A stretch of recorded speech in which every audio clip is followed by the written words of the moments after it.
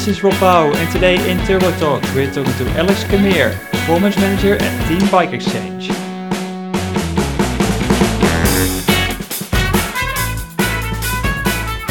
Welcome back to the Turbo Talks podcast. It's the first episode of 2021 and road cycling is slowly but surely getting underway again. But how have all the riders prepared in their off season for the unknown of the upcoming cycling season? And how can you, as a recreational cyclist at home, prepare yourself best in an off season? We're going to find the answers to these questions and more with our guest for today. It's Alex Camere. He's Performance Manager and Coach at Team Bike Exchange. Welcome, Alex. Thanks for joining the Turbo Talks podcast. How are you? Yeah, good. Thanks for having me. Welcome. You're welcome. How has your off season been as a coach? It's been busy. It's an interesting time to be a coach at the moment. There's a lot of new problems to solve or situations to face, as it were. But keeps us busy and learning new things. So that's good. Yeah. Before we're going to dive into that, could you explain to the listeners what your role is at Team Bike Exchange? Sure. So I'm fundamentally a coach and performance manager within the team.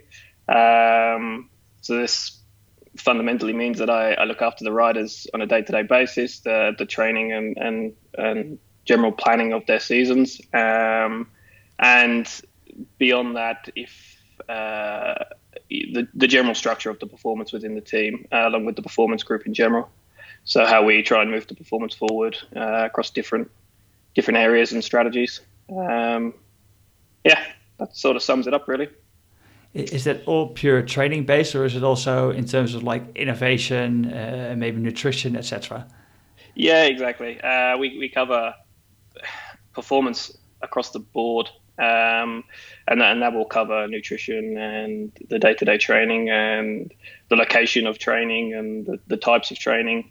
This will cover aerodynamics for TT work, or it's a pretty far-reaching area to cover.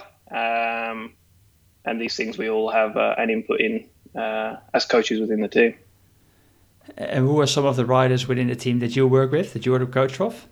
For this year, I'm working with 6 riders on a day-to-day basis. Lucas Hamilton, which would be familiar to the Australian riders. Cameron Meyer, also familiar to the Australian riders. Have some guys in Europe, like Armin Janssen is a new guy to the team, come from Lotto Jumbo. We have a young guy called Alex Konishev, a young Italian. Further to that, we've got 2 other Australians, actually, Alex Edmondson, and I work also with Damien Howson. Okay, so there's a bit of variety there as well in terms of like classics riders and GC riders. Correct, yep. How does that influence your job? Is there a big difference in that approach? There is a difference in the approach, yeah. The specificity of the training changes depending on what you're trying to achieve. But I enjoy the crossover. The difference of approaches is something which is good to gain experience in. It's good. So in this one, we want to focus like what happens during the off season. So basically, what happened in the past couple of months? How did you prepare the riders? Can you sort of like talk us through from the moment like the previous season ended, and what happened then? Sure. So, the end of last season, to some extent, was return to normality. A lot of the races went ahead as planned. There was some new requirements to get to those races for the riders with COVID testing and so on. And so a little bit more attention to detail around being a little bit more confined to your own bubble, and just making sure that the sort of health and safety side of it was paramount in order to get the guys to the events with the minimal chance of contracting COVID. But from a racing perspective, a lot of it went ahead as normal, and so that was a very welcome return to pinning numbers on race jerseys and for the guys to get back out there. Leading into the off season, it changed a little bit, particularly with our team. We have a lot of guys going back to Australia, and that required the 2-week quarantine once they landed there. So yeah, the logistics of that and the timing of the off seasons and the restart to training, there were some small knock-on effects to how that would work. The bonus for the guys riding back in Australia is that once they've done their 2-week quarantine, it feels very normal for them. The restrictions are quite low, and yeah, they can train and behave as they have done in previous seasons. So how does that look like when they start again after maybe a bit of rest or quarantine in this case? What does that first couple of weeks look like building it back? Is it really a case of building, or what's happening then? What's the focus on? Yeah, so the focus is always, or the timing of the focus is built around the first objectives of the individual, of the rider. So in some regards, you work back from that, and that could be, the short term, the mid term, or the longer term goals, and depending on the race calendar that is set up for that rider, it just sort of dictates how that periodization looks. But typically, for all guys, the first 2 weeks will look something similar. It really is just a reintroductory phase of training, anatomical adaptation phase of training, refining that rhythm in their day to be full-time athletes, and just ironing out the creases to structured focused training, which typically comes after 2 weeks of reintroductory work. Could you give like an example of the reintroduction, sort of like in those first 2 weeks? What are the type of workouts that they're doing? Is it just hours on the bike, or is there already efforts involved? Or yeah, so typically the intervals in training will be minimal. You may well include cadence variation work, so higher or lower RPM drills, and typically you will begin to include in this period the reintroduction of gym work. And so if you've not been in the gym for a while, if the athlete's not been in the gym for a while, then this can take a little bit of adaptation to get used to again. And so really it's just reintroducing on a lighter scale the training that they need to be getting ready for. And so the fundamental goal of that is consistency in the training and just a low intensity reintroduction to the aspects that they'll be needing to do more consistently after that first period. And if we move then on from that period and move into sort of like a second period, what is changing? Yeah, well, this will change a little bit between coaches, between the rider preference or the experience with a particular rider. There is globally, I suppose, two schools of thought, and the more traditional sort of phased approach would be a progressive build from that point. And typically for me, this will involve a strength development plan. So the primary objective at that point is regaining or rebuilding and building residual strength in the athlete from a combination of gym and bike work. The caveat that is there is no sort of exclusivity to that. The goal is always to be building fitness in a bike specific way as well. But just when that sort of physiological freshness is still there off the back of the off season, it's a good time to be working on the strength component, which is a lot harder to do when the fatigue load and the chronic load of training is much higher. So that's how I do it. The flip side of that, and I know of some coaches who do implement, depending on where their riders are based and how their riders respond to training, but there is a reverse periodization approach. So it's not unseen to have riders that will be doing high intensity work directly off the back of a small reintroductory phase following an off season, which would be targeting the VO2 max type intervals and the higher intensity training zones.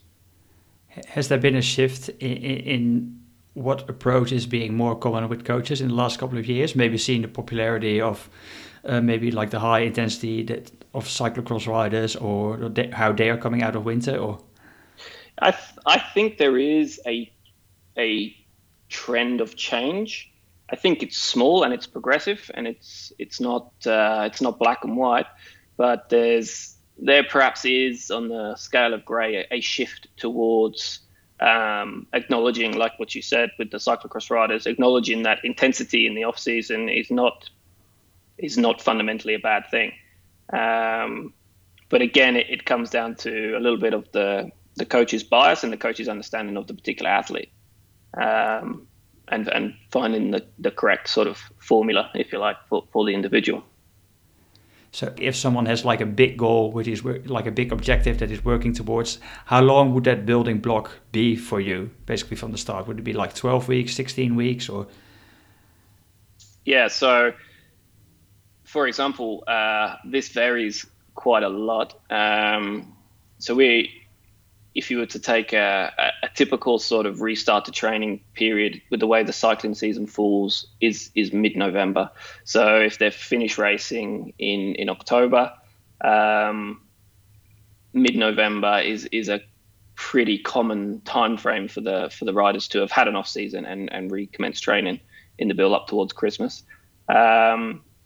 Then the variation of how that build looks will depend largely on how their calendars fit. So if you've got a guy who's targeting the European sort of 1 week races, the bigger World Tour races, for example, Paris-Nice or Torino, then their build is fundamentally looking a little bit different than the guys who are targeting, say, the Australian National Road Series Championships or an earlier target. It doesn't change too much, but it will influence the amount of intensity that is required to get them to a level where they can be competitive at any given time.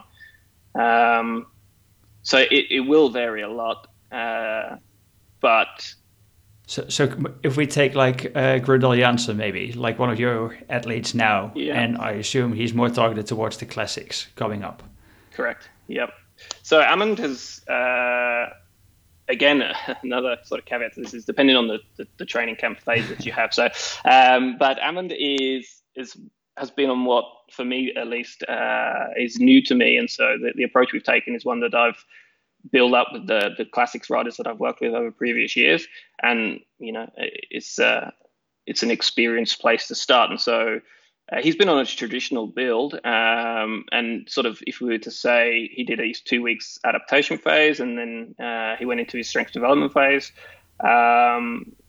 With him being based in Andorra, there is a lot of off-bike activity that he will include, cross-country skiing and this type of thing, but that can be included in and alongside as a replacement, if you like, for bike volume, for kilojoule expenditure.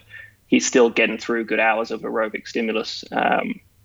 So for him, there's a bit of cross-training mixed in. But the overall view of it looks the same. He did a 2-week introductory phase. He did a 3 to 4 week strength build phase into Christmas, and over the Christmas period, a bit of recovery, family time, which kind of banks that first sort of 6-week block from the middle of November. And then the way that our team has its European camp, its first training camp of the year, is we have a heavy focus on low intensity volume at our camp. So the overload is volume, and you sort of 35 to 40 hours of training in a week for those guys, which is something you can only effectively do well with good support, and so therefore it's done on a training camp. But with this known block of bike volume, it sort of structures a little bit either side of that, how you will go into that training camp, the specifics you're going to do in that training camp, and then what you need to do on the other side of it to prepare them for the in Amund's case for the classics. So in between the Christmas period and the start of our camp, which was the middle of January, he had a bit of recovery, and then he went into a bit of an intensity block. This is a way of just like kind of block periodization. So he does the intensity, and then with relatively low volumes, and then he goes into our training camp, which is the polar opposite of that, is lots of volumes and lower intensities. on the other side of that is recovery. And then for us in this period now, we're just working on the race-specific intensities. So we're working on the type of efforts that he'll have to make in races, and the fatigue resistance of those specific intervals and intensities that he will have to work within. So that's sort of like the final block. It is, yeah. And then once they start racing, fundamentally, yeah, you don't have much room to move. Like if the race calendar is busy, you are racing and recovering largely. And yeah, so what you sort of enter that race period with, you don't have much room to control the narrative at that point. You're reliant on the race dynamic to sort of bring the specific condition along a little bit further towards hopefully your peak condition for the biggest goals, which would be the Cobble Classics, for example. Yeah. So for the listeners, sort of like to recap, can you name sort of like the blocks or the phases again that you?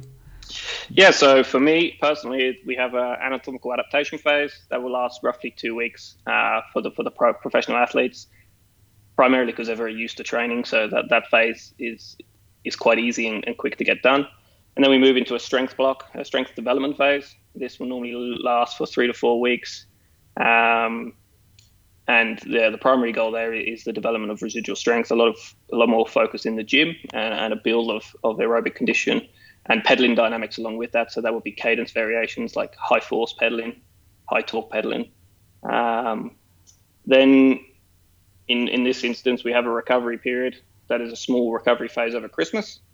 The following phase from that would be a VO2 and a power development phase.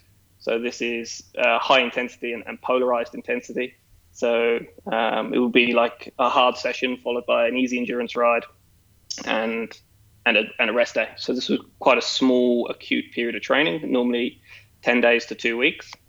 And then in our case, we go into this training camp, which is really focused around really high volumes. And so that just becomes low intensity volume overload phase. But off the back of that, typically you're going to require some recovery. So there's another recovery phase. And then we move into what I refer to as a race-specific intensity phase. And that's where we're at now. And this will last 3 to 4 weeks, depending on the race calendar and when the racing starts. And that's the periodization from an off-season to the start of a season, specifically for a classics focus. So if you look at throughout that whole training block, what is the use of like an indoor trainer in that case? Do they spend a lot of time on the tacks as well? They will spend a lot of time on the tacks, depending on the athlete and where they are training from. For example, if the Scandinavian riders and guys in sort of colder winter climates will typically be inclined to spend more time training indoors, and so the Neo Tax has gets a lot more use by those riders in and off season. And the home trainer is a good tool for controlling the load, reducing the exposure to harsh elements, and a convenient tool in that situation. So, and what is then the data that comes out of those sessions? What is it? What you focus on as a coach? What do you want to see? So, well, the data that we collect is relatively well. We tried to keep it relatively basic because it's easier to follow that data set with some validity. So we're always tracking power. We will track the cadence. We will track the heart rate of the athlete. If we're using torque, we will look at torque dynamics a little bit. If we're using cadence variation in the session, RPE as a subjective measure from the athlete, climbing meters depending if this is indoor or outdoor training, and also the total kilojoules that the athlete is getting through. So the total energy that they are getting through in training, which helps steer decisions around nutrition and so on. Is that also a feature that you would like to see your athlete having on his Garmin Edge computer during a race or during training? The same dynamics that you just named, or? Yeah, so well, in a race, the most important thing for the athlete is to be paying attention to the race. But fundamentally, this will change a little bit, and you'll have probably heard, and a lot of the listeners will probably have heard of, Team Sky riding to their sort of threshold powers on climbs and so on. And so in the Grand Tours, definitely there is a case of being able to use the power data to a specific advantage. This is much less so in more dynamic one-day races like classics races and so on, where there's a little bit more of a tactical sort of approach to the race. And so it's important that the athlete isn't overloaded with data that's in front of them, but it's important at the same time that the coaches and the performance staff, the sports science group, will be able to collect the data that they need from those races to guide decision making around when an athlete should be fueling in a race and how much they should be fueling, and when they could be having recovery periods, and when you can manipulate some variables around trying to look after that athlete within the race. So how has that insight changed over the last couple of years? I think it's just a progression of understanding. As more data is collected, more understanding can be gained. I suppose in the most recent years, one of the big focuses has really been around making sure that the racing and the training is fueled properly. This is something that was perhaps maybe not overlooked in the past, but maybe not given the respect it deserved. And so there's a big push on making sure the athletes are getting the necessary amount of fuel in racing and training to perform optimally. And so this is something that has progressed a reasonable amount in recent years. So there's a lot of stuff that you obviously pay attention to your pro cyclist, how they prepare, etc. But how does that translate to the recreational cyclist? How can he sort of like plan his season, or about an off season? What he's got to pay attention to? How does he go about it? The same phases, or? Yeah, fundamentally, from a world class athlete to an amateur athlete, the human performance is based around similar factors and the same factors. And so, whilst the loads and the quantities of training and the level of that training will be different, the focus of the specific training can be the same. That doesn't need to be different. What needs to be different is respect for the athlete's specific potential within that given phase of training. And in terms of, obviously, like you said, the quantity will be different as well. I've heard you mentioned cross training as well. What are the types of cross training that the recreational cyclist can do? Sure. So yeah, just to clarify your point there about the loads will be different. Absolutely. The training experience of the athlete and the level of that athlete and the time that athlete has to train will dictate the loads that are appropriate for them, the quantity of training that is appropriate for that athlete. And so that is a fundamental point of the specificity and the targeted, individualized approach of training. That should all be a major consideration. And then for the cross training, well, again, it's what's at your disposal a little bit. Like expending kilojoules, expending energy can be done in a lot of different ways, and providing you can control the intensity of it to a point, then you'll be gaining, systemic and cardiovascular and probably neuromuscular health and fitness. And so, if an athlete is near a ski resort, then skiing and cross-country skiing are particular favorites of them. For one, that it's good fun, and two, that you can control the variables quite well. At the same time, a lot of the professional athletes will do a lot of running in the off season. The weight bearing exercises are particularly good for cyclists to include in their training, as it's something that is a little bit difficult to do when they're in the thick of the season. And so just for general health of weight bearing exercises, it's a beneficial exercise to do. And yeah, I mean, there's quite a scope of what different athletes will do, depending on their preferences in off seasons including in their seasons for cross training, depending on their preference of activity, and sort of when that activity can be appropriately fitted into their training. And when time is a constraint and you still want to get that really big quality sessions in, and maybe you're living sort of like in the middle of a city, it's hard to get out, traffic lights, etc., would you then say jump on the Tacx Neo? Absolutely. I think if fundamentally, whilst cross training is a useful tool, if athletes and the listeners of this podcast, most likely cycling is the focus, then cycling specific training is where you're going to get the biggest return, for your cycling ambitions. So riding, if time is limited, then riding indoors on the home trainer is an extremely worthwhile tool, and is used significantly at the world tour level as well. And particularly now with the online platforms and stuff, it's much more engaging. And the coach can also be very specific with the training when using the softwares available with Tacx trainers and the platforms to set specific interval sessions that the athlete can follow almost without actually having to do anything but turn the pedals. So absolutely, indoor training is a very time efficient way to improve your cycling performance. Is it something that you've incorporated more over the years with your athletes? Yeah, it is, I think. And I think that it's fundamentally a case of the fact that the technology for indoor training has improved drastically, and it's no longer so much of a pain for the athlete to do it.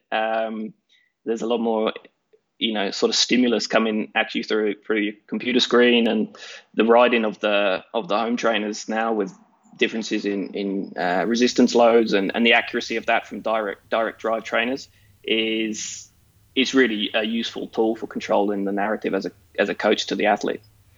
So for sure, I do, and I'm sure many other coaches use it a lot more now. All right. We're almost going to wrap it up. I got one more question for you, because obviously in the current time that we live in with the pandemic, a lot of uncertainty. How do you adjust the training for your athletes so they still reach that peak at the right time? Yeah, it's a great question, and we are learning to deal with it more and more. So I think for an athlete, it's important that they don't lose focus, and that's probably one of the biggest aspects here. If a race is cancelled, it's easy for an athlete who's been working towards a particular event for many months to feel like it's a bit of a wasted journey. But keep the ambition alive and refocus to the next goal. And the maintenance and the balance of the training can be done. It's not that difficult, but you need the combination of the attention to detail to the training, but also the ambition and the focus of the athlete to keep that drive moving forward. All right, perfect. It kind of sounds to me like you should just never stop cycling, as you say at Garmin. Do it. All right. Thanks, Alex, heaps for your time and your wisdom, obviously. All the best for you and the Team Bike Exchange this season. No worries. Thank you very much. Appreciate the sentiments there. All right, perfect. And thank you all for listening to another episode of the Turbo Talks podcast. Please make sure you tell a friend about the podcast and share the insights that you've learned from it.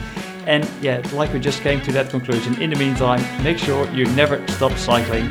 This was Rob Bouw with Alex Camille of Team Bike Exchange. Stay tuned for the next Turbo Talks.